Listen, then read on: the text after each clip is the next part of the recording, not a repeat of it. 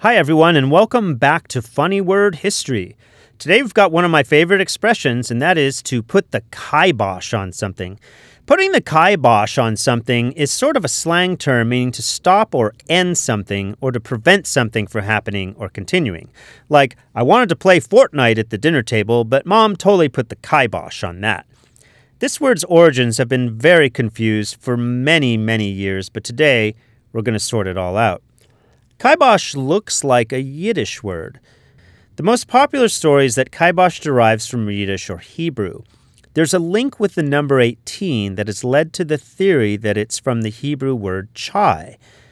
Chai's literal meaning is life. But in the numerological system of gematria, which allocates numbers to letters, it means 18. This is why Jews often give cash donations in multiples of 18. It symbolizes life. Nice story, bro, but not even close. Another interesting conjecture that has been advocated several times, notably by the Irish poet Padraic Colum, is that kibosh is a Gaelic word from the phrase chai bosh. It means death cap. The cap is said to have been worn by the judges when pronouncing the sentence of death. That sounds like a good explanation, stopping death, putting the kibosh on someone. However, there's zero evidence for this expression as the source of the word. Nothing. Nada. Putting the kibosh on that explanation right now. It is said by some that kibosh has a heraldic origin, being derived from the word kiboshed.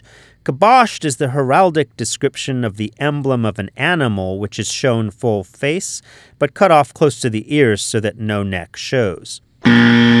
Sure, it sounds similar, but it's hard to see how the shift in usage from an animal's head to stopping something could have happened.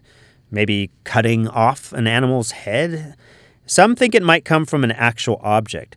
Stephen Goranson of the American Dialect Society has suggested it may be from the Arabic courbash or French courbache. This is a whip about a yard in length made of hippopotamus or rhinoceros hide.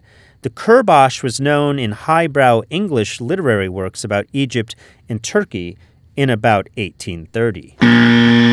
But that expression would not have been known to the men and women of the London streets, which is where kibosh has been found to have originated. No, the origin of kibosh comes from the London world of shoemaking.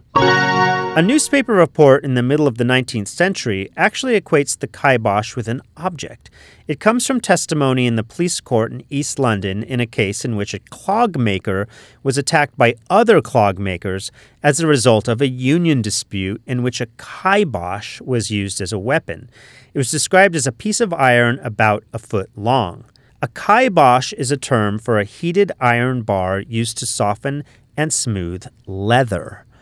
Cobblers would take the kibosh and warm it over the fire, being careful not to get it too hot, and taking hold of each end with their hands, they would rub the top of the shoe all over to seal and finish it. This is called kiboshing. Once you'd kibosh the shoe, you were effectively done with it, and you could stop your work. So putting the kibosh on something meant to finish it or to stop it. So please don't put the kibosh on Funny Word History. Come back tomorrow for more great words.